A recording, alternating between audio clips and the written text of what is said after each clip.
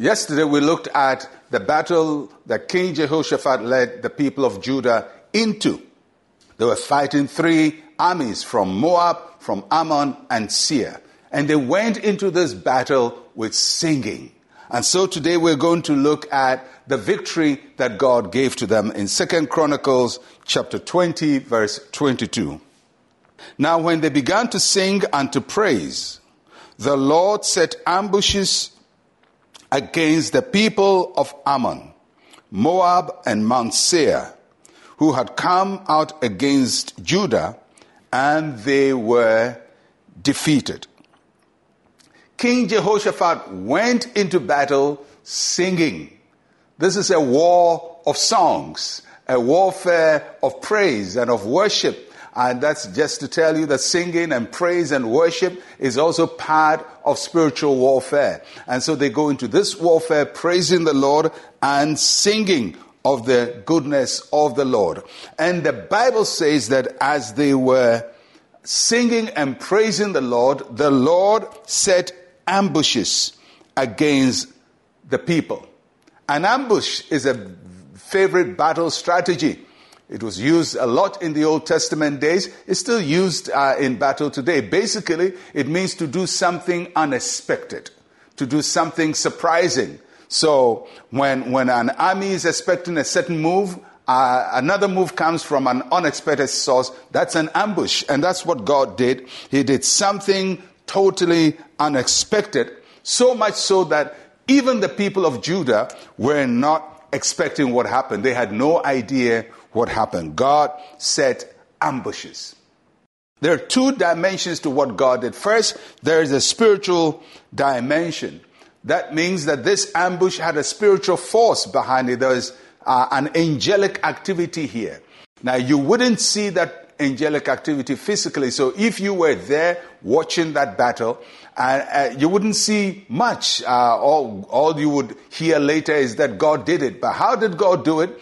He sent angels. We didn't see angels, but there are angels all around doing warfare and battle in the name of the Lord on your behalf. And so though we don't see a spiritual ambush, it is being set for you by the Lord. But this supernatural activity had another expression in the natural dimension.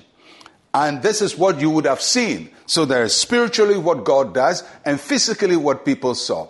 What they saw was that the people of Moab and Ammon, who were traditional allies anyway, went against the people of Seir. And for some reason, maybe it was a strategy problem, maybe it was security problem or insecurity or suspicion or mistrust, but something went on and the people of Ammon and Moab ganged against Seir, fought against them and destroyed them. So that's the first thing. So 2 armies against 1. And then after they had done with Seir, the people of Ammon and Moab, for whatever problem it was, whether it was a problem of leadership or whatever it is, or somebody offended somebody, or somebody reminded somebody of something terrible, but they started fighting one another. And they fought so bitterly to the last man that the Bible says no one escaped. What a war!